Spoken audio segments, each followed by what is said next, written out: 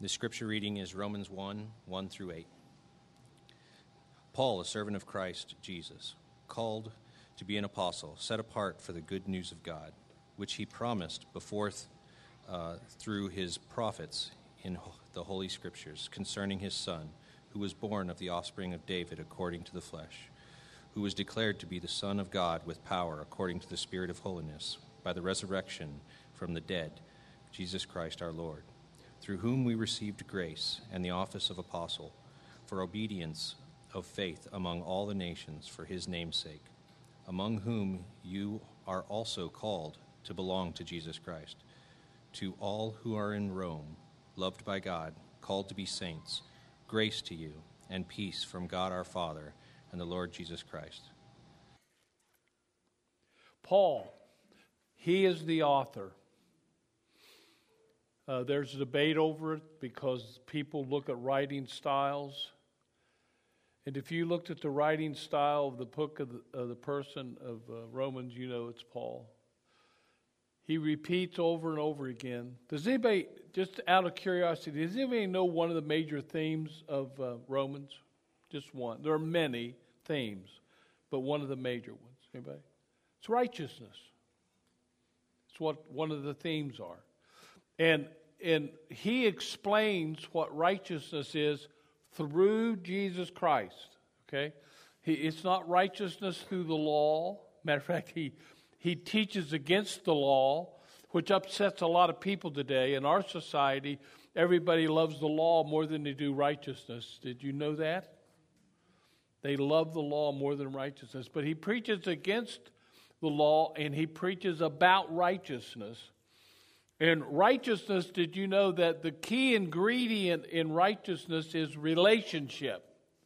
Because without a relationship with Jesus Christ, there is no righteousness. And no matter what you do without the relationship, the righteousness cannot happen to you.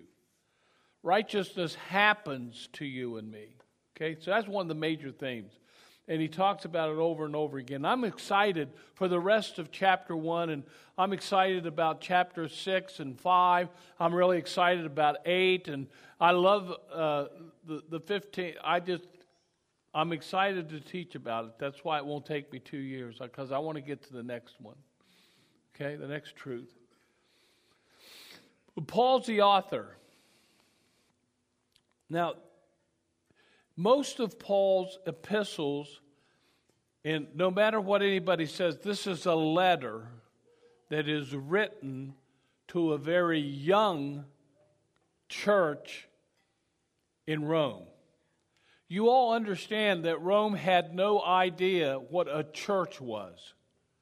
They had no concept of what a relationship in brother and sisterhood in Christ was. Rome had no concept of righteousness. There was nothing in Rome that was righteous. Okay, remember the Gladiator, and they talked about Rome in the gap. Do y'all watch that movie, The Gladiator? If you don't like gore, you probably didn't watch it. But they talked about the honor of Rome through, but they never talked about righteousness. Matter of fact, if you watch the movie, it was full of unrighteousness and treachery and violence, and there was no righteousness that was talked about in that movie. But Paul talks about it here. So most of his introductions is 3 or 4 verses at most. Here, there's 7. And there's a reason why, because out of the 7 verses, the first 6 are talking about who Paul is, who is the author. First, you need to understand that Paul was a Jew in a Gentile capital of the world. He is a Jewish person in the Gentile capital of the world. Rome was pagan and proud of it. Rome, did you know they had vomitoriums in Rome? Do you know what that is? A vomitorium is where it's like a Golden Corral. You ever been?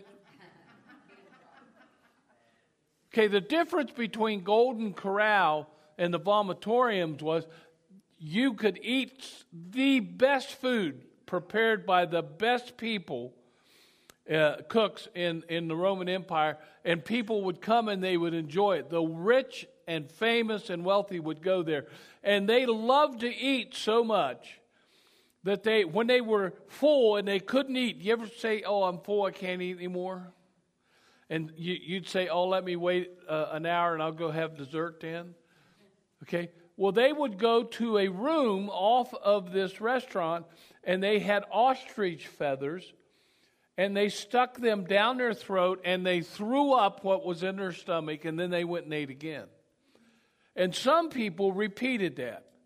This went on in Rome. Look it up. I'm not kidding. That's the way it was. And they were very artistic. There were art galleries in Rome.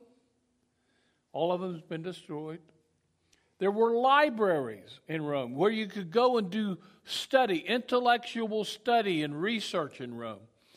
And there were theaters in Rome. And when you read the history of Christianity books, they don't tell you what the theaters were like. They were very violent. People got killed on stage. And they were very pornographic. Very pornographic. The theaters in Rome were pagan at their worst. They were a spiritual people, just like America. Only their spirituality was around prostitution. Male, female, child, and infant prostitution. That's what it was in Rome. Do the research. And Rome was philosophical as well. They prided themselves on being very philosophical. And all that they approached was from a point of reason. Socrates taught there, Aristotle, others, Plato, all taught at Rome. This is the kind of people there were. Matter of fact, Aristotle, I think it was Aristotle, I could be wrong, but if my mind's working, and sometimes it doesn't. He was so serious about his philosophy of life that he came to a conclusion. And remember when Paul was teaching in Acts at Mars Hill, and they were talking about all the gods, and Paul talked about how they were very spiritual and how they worshipped all these unknown, all these gods that they knew their name. They had the name of a god, and there was a statue, and there were people who would go worship. He said, look at this statue that you've got at the bottom of it, inscribed unknown God. It was in Greek, though, you all know that.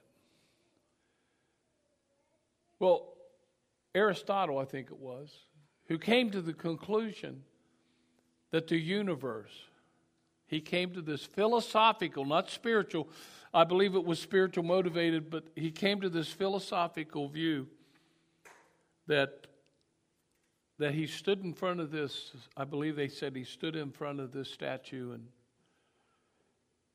he said, I believe that there is only one God who created all the universe. Because of everything that I can study about the universe, there was a God.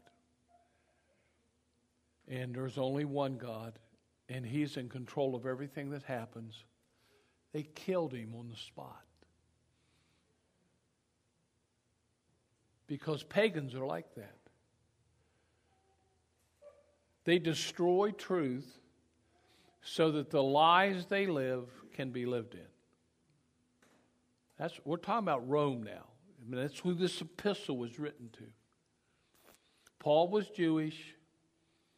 Jews were hated then just like they are now. It's no different. The world hasn't changed.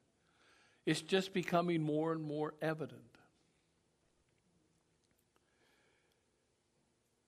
So Paul is defining who he is because he has a group of people who have given their life to Christ, who have no idea what righteousness is and do not know what the divinity of God is, and they have no understanding of this sovereign creator of the universe who has just given them freedom from the burdens that they have lived in all of their pagan life.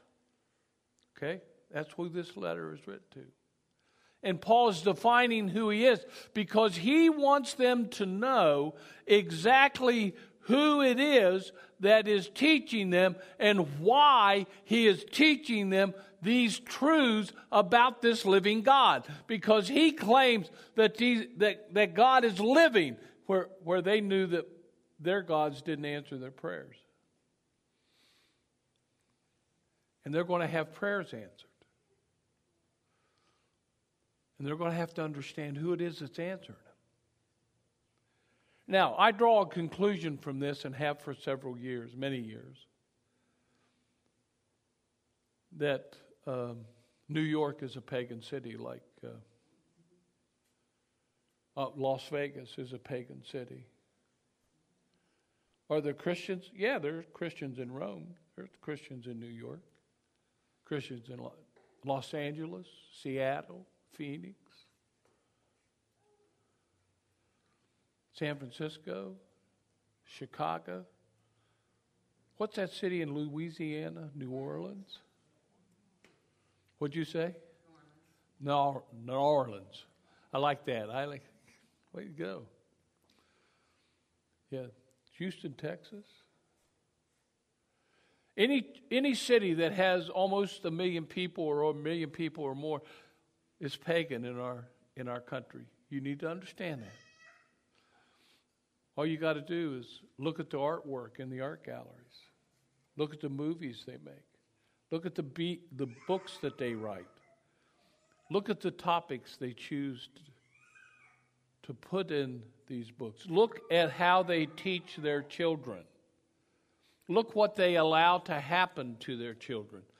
All of this behavior, which we think as Christians is really horrible, all of it is pagan in its nature, and there's no belief in God.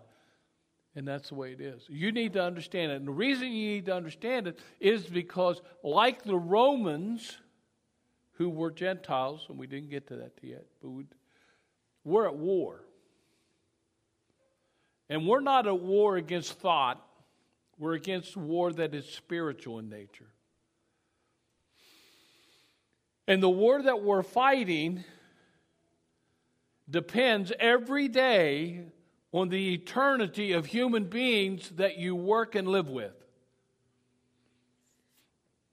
There are people out there who have believed all the information that has been given to them in a false way that is destroying their lives, but they're happy. Why? Because the philosophy of Rome was eat, drink, and be merry, for tomorrow we may die. That's the philosophy of Rome. That's the philosophy of Winchester, Clark County.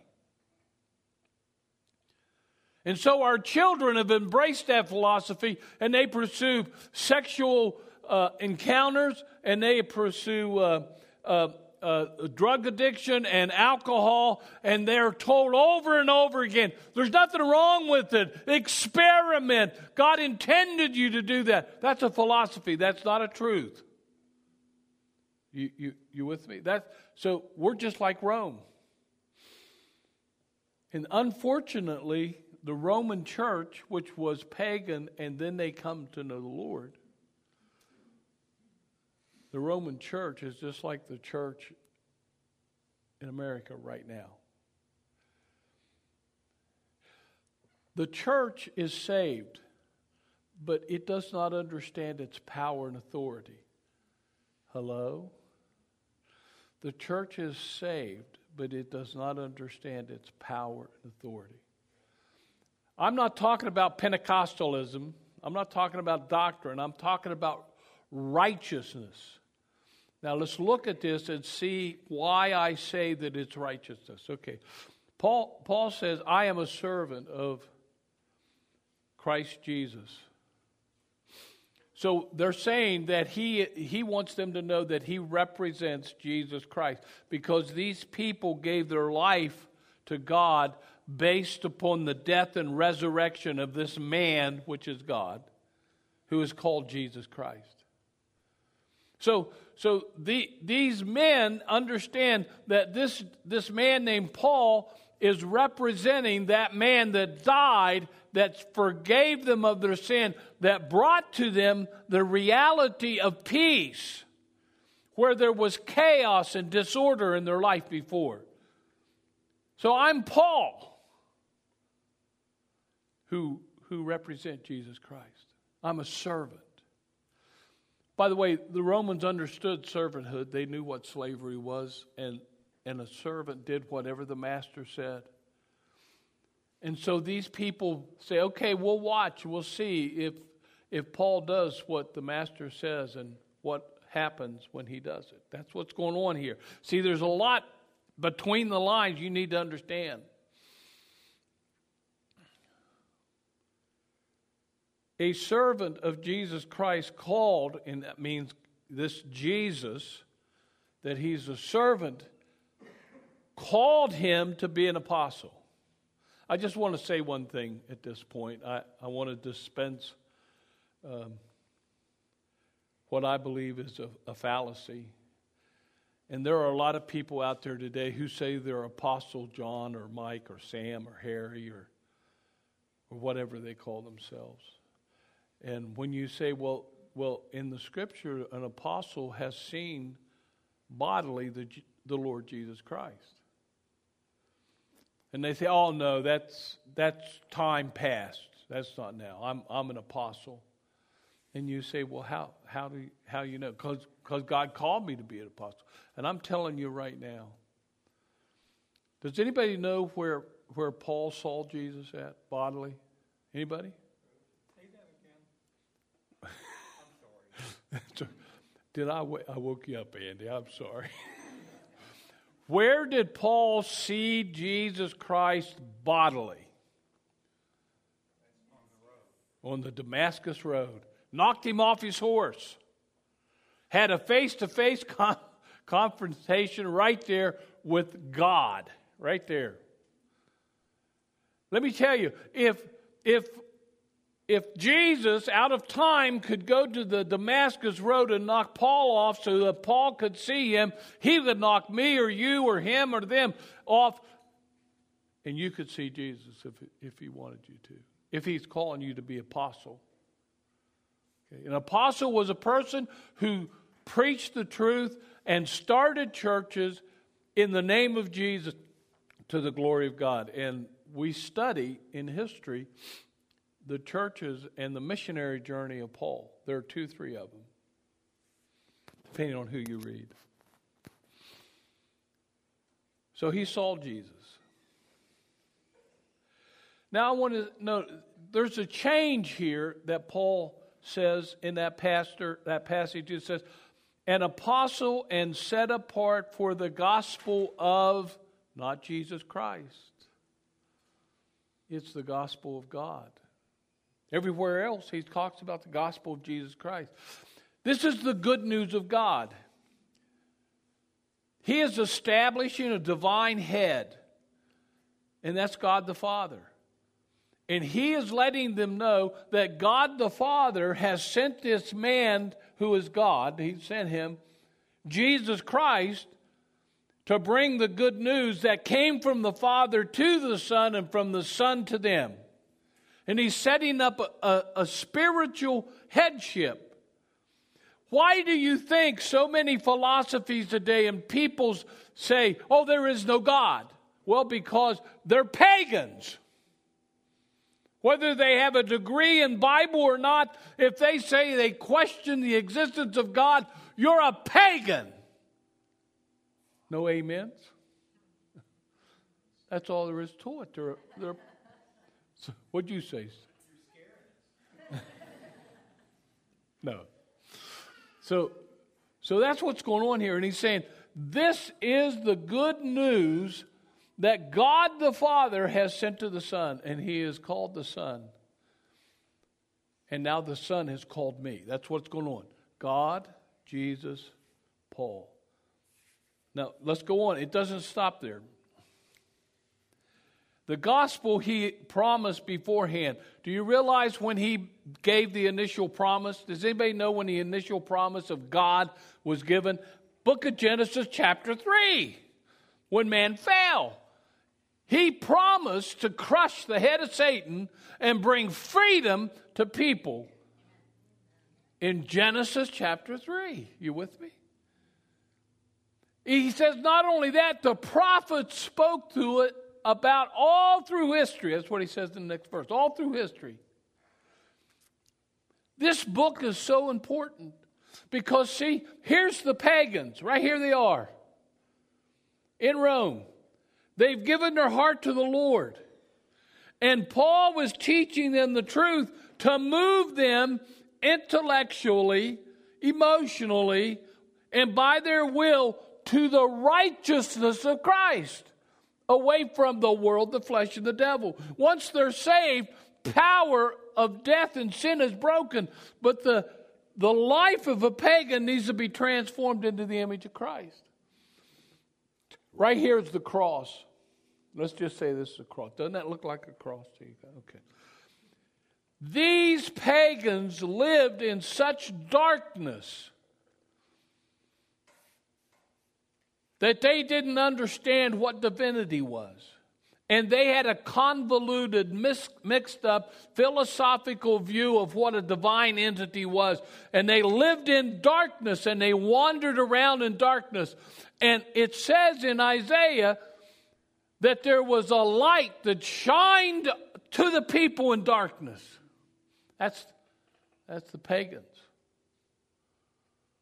The Jews had signs given to them all the time. And when they saw it, they saw a great light. And so that's what he's doing. That's what Romans is all about. Shine this light in darkness. Now you got to be careful. I may go too long, so somebody say something. I'm serious. It could go on for 2 years. So Paul had embraced, God had called him to teach the Roman people who were pagans, to teach the Roman people in Winchester, in Clark County, who were pagans, to see the light way down there. It takes a long time when you're in darkness to walk towards the light. You may see the light. You may even embrace the light. And you may have the peace of the light. But you may not understand the light. And that's what Romans does to the pagan people. You and I still have questions about God. We may have known God all of our life. But there's still things we don't understand. It doesn't mean that we're not saved if we have questions. It means we're still pursuing this God that saved us.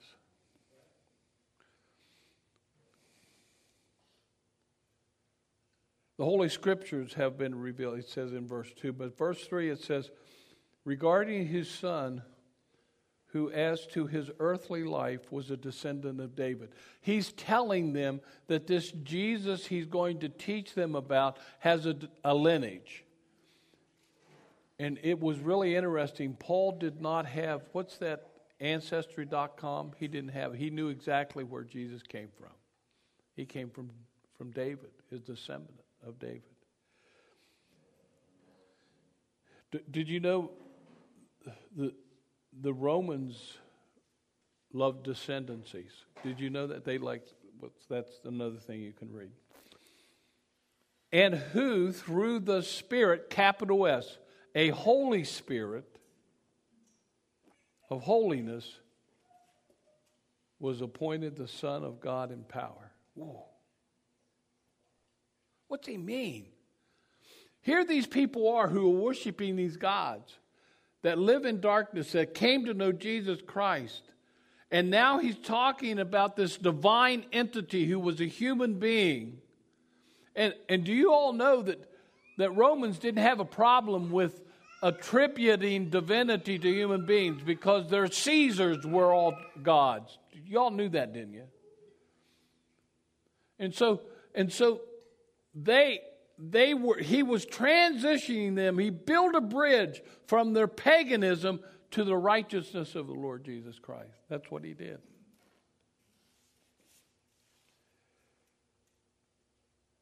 In power. How does that power occur? Well, the book of Ephesians, the first 2 chapters talk about it. All right? This spirit of holiness was appointed to the Son of God by power. That meant that the power of God manifested itself in Jesus Christ. This divine, living, holy God gave Jesus Christ power because of the resurrection. Let me share something. When Jesus was on earth before he was crucified, he did what? He forgave people of sins. Remember that? He also healed people. Remember that? He also delivered people from demons. Remember that? He also fed 5,000 and 10,000 men. Remember that? But nowhere before his death and resurrection does Jesus have power or indicates or uses power over death, which was man's greatest enemy. Oh, he raised people bodily from the dead. You could say that. Remember that? Lazarus and other people. Peter's mother. Remember? He did that, but not spiritual death. In Ephesians, it talks about he placed all things after his resurrection. God the Father placed all things under the feet of Jesus, even the things of the church. Well, what is our church? Our goal, whether you want to accept it and whether you like it or not, our ministry is to seek and to save the lost, to overcome the sin and death of mankind. And Jesus Christ was given that authority. So what in the world does that mean? Did you know the 12 disciples and the 120 people in the upper room did not live under that power of resurrection until the Holy Spirit came in the 2nd chapter of the book of Acts? What does that mean? That means when you share the gospel with somebody and you say, Jesus Christ has set me free. Jesus Christ has set me free. Jesus Christ has set me free. Would you like to know Jesus as your Savior? Confess your sins and let Him be your Lord. When that happens, that power that he's talking about in Romans here, chapter 1, that it was dispensed unto Jesus through His resurrection, is given to a person, and they are born again with the eternal life of Jesus Christ. Pagans need that, people. Amen. Your neighbors and your family members need it. Oh, you probably know this, so if you know it, you don't have to listen to me. Did you know the eternal life of the Lord Jesus Christ does not fade? It is not dependent on how much you know or don't know. It is lasting and it's powerful. And it works in spite of us, not because of us. People think that the righteousness of Christ manifests itself by the power of God through what we do and don't do, and that's not true. I can do a lot of good things, but unless I'm unrepentant, they're no good.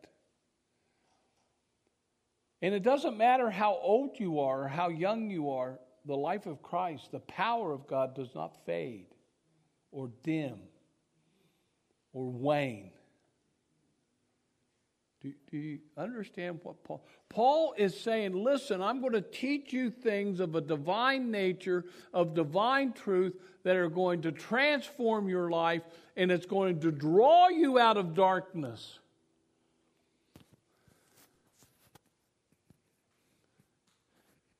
You know, it doesn't really matter how many people you lead to the Lord.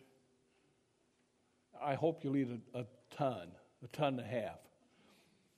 It doesn't matter how many people you heal. It doesn't matter how many people you heal. It does not matter how many people God uses you to set free.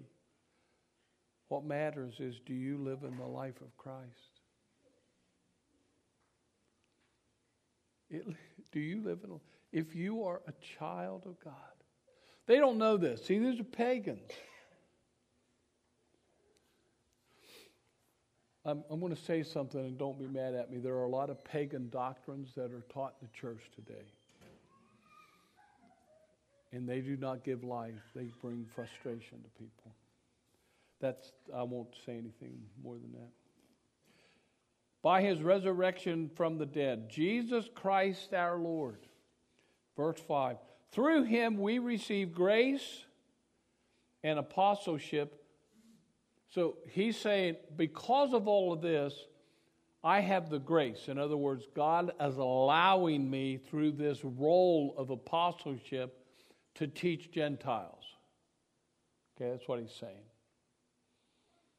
And that's why what's going to happen to you is going to happen to you, because God the Father's good news was given to the Son, and he paid the price, and then he rose again, and he called me, and I'm going to share with you the same good news from the Father through the Son to me, and that's going to change your life because the Father is faithful. That's what he's saying here in this passage of Scripture. And it's all because of his namesake. Why does it revolve around the name of Jesus? The reason it revolves around the name of Jesus is he defeated death. He paid the price for death. That's why he says it's for his namesake. I didn't know this stuff when I was saved. All I knew was the peace was gone. I mean, the peace came and you also are among those Gentiles. So that's you.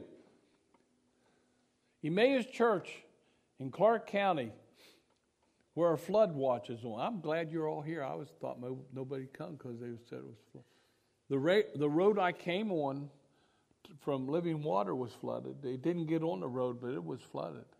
You could have gotten a boat and went out there. But you're here. God bless you for coming. I'm proud of you.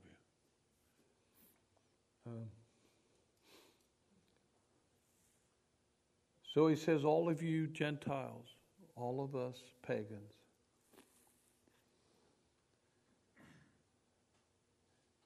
We have one lady that I know of in the church that's Jewish in heritage. That statement doesn't apply to them. Something else applies to them, which is fine. Love them. Right, Wayne? We love them all.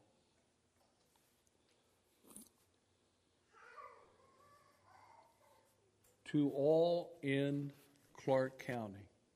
Do you see that in your Bible? You're pagans just like us who've come to know Christ, who are loved by God because of Jesus. You're called to be his holy people. See, when your cars, one by one, came into this parking lot and parked in this parking places, and you got up and you stepped over the mud and the mud puddles and you walked in here, that's why they call this a church. It's the gathering of saints. And this gathering of sainthood is the holiness of God. And this place, no matter what goes on in these rooms when we are not there, when we are here, it is a holy place sanctified by the presence of Jesus Christ in our life.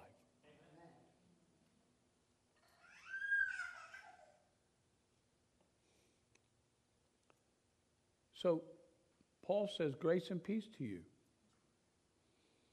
from God, our Father,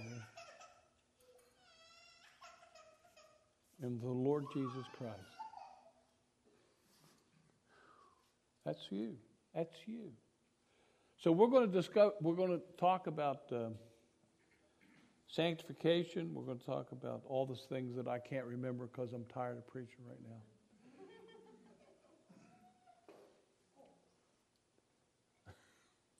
That's okay. We have mop.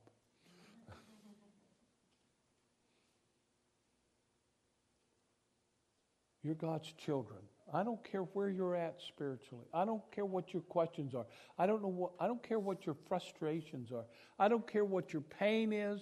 It does not matter. When you give your life to Jesus Christ, you are the holiness of God because of the righteousness of Jesus Christ. That's who you are. You may do 1,000 things wrong in one day, but you're still God's child. He will teach you to repent of those 1,000 things. He will show you when it needs to be done because you're His children. And we're going to talk about it. We're going to work on it. I can't wait to tell you the rest of chapter 1. I don't know if I'll get to it next week, but the next week we're going to talk about God's wrath against sinful humanity. And remember, we're talking about Roman people here. Now, I'm going to ask Caleb's band to come. And while he's coming, I want to share something with you. They have asked us, Small Voice Ministry, along with Revealed Ministry, to minister to children in Costa Rica. And they've had some people come down that want to minister deliverance to these children. They've not had good experiences with them. And he shared his concerns. And at the end of his concerns, I did a terrible job. Brianna was on the call. I probably did a terrible job. But I said to him, Pastor Daniel, and we need to pray for him. Pastor Daniel, I don't need to meet these kids because people had come down and wanted them to repeat all of the trauma they've been through. Those kids aren't going to be able to do that. They will not be able to do it. No way, shape, or form. It would be damaging for them to do that. And I know that. And I said, Pastor Daniel, that's no problem. I said, God has allowed me to have a gift of discernment. Now, if you don't know what that is, I'll tell you later. And I do not have to meet those kids. I don't need to talk to those kids. I just need to talk to somebody who knows about these profiles of these kids. And I will pray, and God will give me a list. And I'm going to tell you what, it won't be long, because the children's ages are for 6 months, and nobody knows what a 6-month-old's been through. Do you understand that? Except God. 6 months old up to 13. And I said, God will show us what we need to stand against, and we will take the power and authority of the Lord Jesus Christ and break it over these children and begin to set them free, and then they will begin to get better. I'm not sure he understood me. I'm not saying he didn't, but I'm not sure that he understood me. So you need to pray. Would you pray that Pastor Daniels will allow us to begin ministering? I don't even need to go to Costa Rica. We can do it over Zoom calls with every child. 99 of them that we know, maybe more now. They went and got more. Do you understand? And your prayers can be a part of the authority of Christ to set these children free because of what Jesus can do. Let's stand.